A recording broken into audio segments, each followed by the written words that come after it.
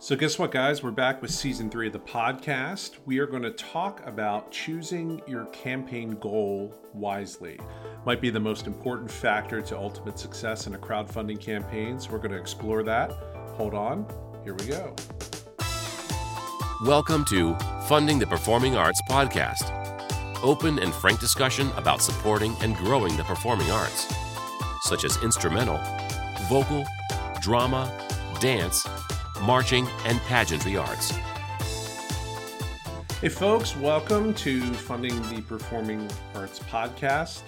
I am your host, Brian Gilbert, and if I sound a little different, well, we haven't done one of these things since October of 2018, so this is kind of the relaunch and reboot of our Funding the Performing Arts podcast. So I've been in touch recently with numerous programs around the United States, and I just had 2 people within the last week remark that they had been through our podcast episodes and they kind of felt like they knew me, and then when they heard me talk on the phone, it was like, oh my God, it's that guy. So that kind of felt a little strange, but I guess I can understand that. But if I sound a little different, this is a new space. So my family, we moved in mid-April. And we're still in Delaware. We're just a little bit west of where we were, probably about 20 minutes away. The nice part about it is I have a great home office set up now. It's still in a little bit of a flux, a little bit of transition. There's a lot of hard surfaces in here. I feel like I sound pretty ringy. And if you hear some outside ambient noise in the background, it just decided to pour like act of God rain here. It's crazy. Recording this on June 10th. So tonight we are going to talk about campaign selection, goal selection, target selection. And more than that, we're going to talk about what kind of a campaign you should think about running. So now looking back, we are now into the beginning of year 3, which is incidentally why this is episode 301. We've seen a lot of campaigns come and go. We've seen some campaigns just absolutely crush it, a lot of them actually, but then we've seen some others that have not performed really well. And those are generally outside of our control. And sometimes they're outside of the ensemble director's control, to be honest. But what we have found is we have not really come across any organization that has selected or opted to run a member campaign, meaning that the member becomes the beneficiary of the fundraising, meaning activity fees, band trips, drum corps tuition.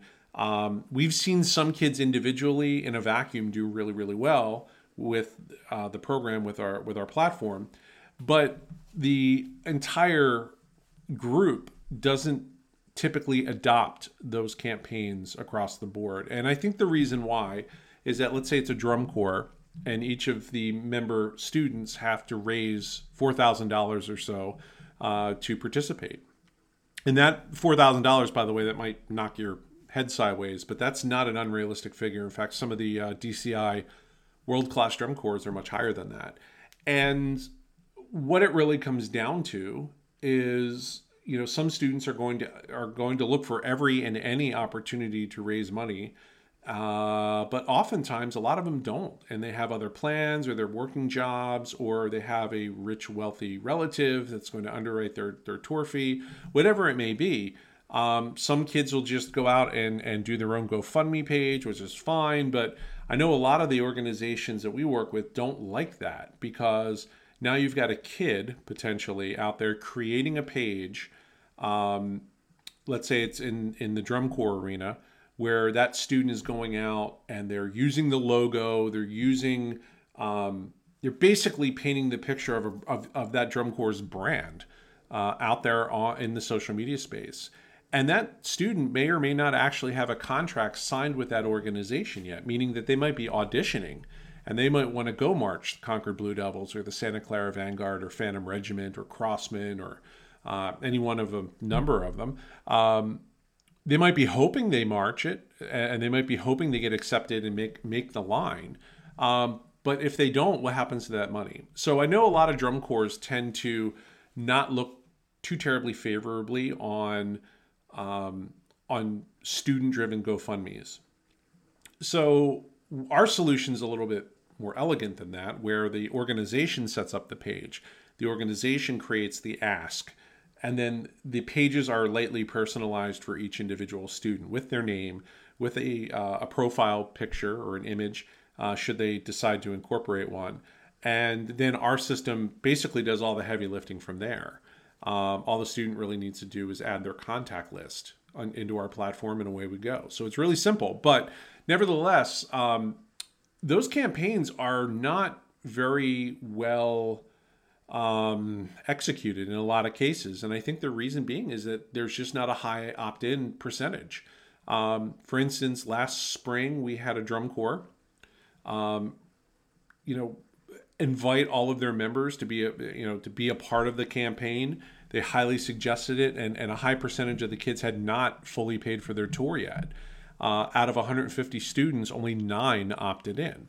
Now, each of those 9 students raised on average $1,000 to help offset, at least, upwards of 25% of their tour fee, which is fantastic. But the opportunity that they missed was that then I became aware of the fact that they lease a kitchen truck, a food service truck for the summer tour season. So for about 4 months, they pay about $65,000 for a truck that doesn't even really fully meet their needs. But they're throwing these large sums of money away every year, and they've done it for the last number of years. And I thought, well, gee, if we got half of your drum corps, 75 kids, to each raise money, to the level of those 9 that opted in for the member campaign, that'd be well enough money to go ahead and underwrite, probably go buy a truck, or at least get a nice down payment together for one. So I think the takeaway from that is what seems like the biggest pressing need financially is not always the best strategic move financially. And I know to the listener, you might be saying, well, you don't know. Well, it's exactly right. I don't know. I found out later that, that member-focused campaign seemed like a great idea at the time, but in hindsight, that's a horrible idea. It was a complete waste of time.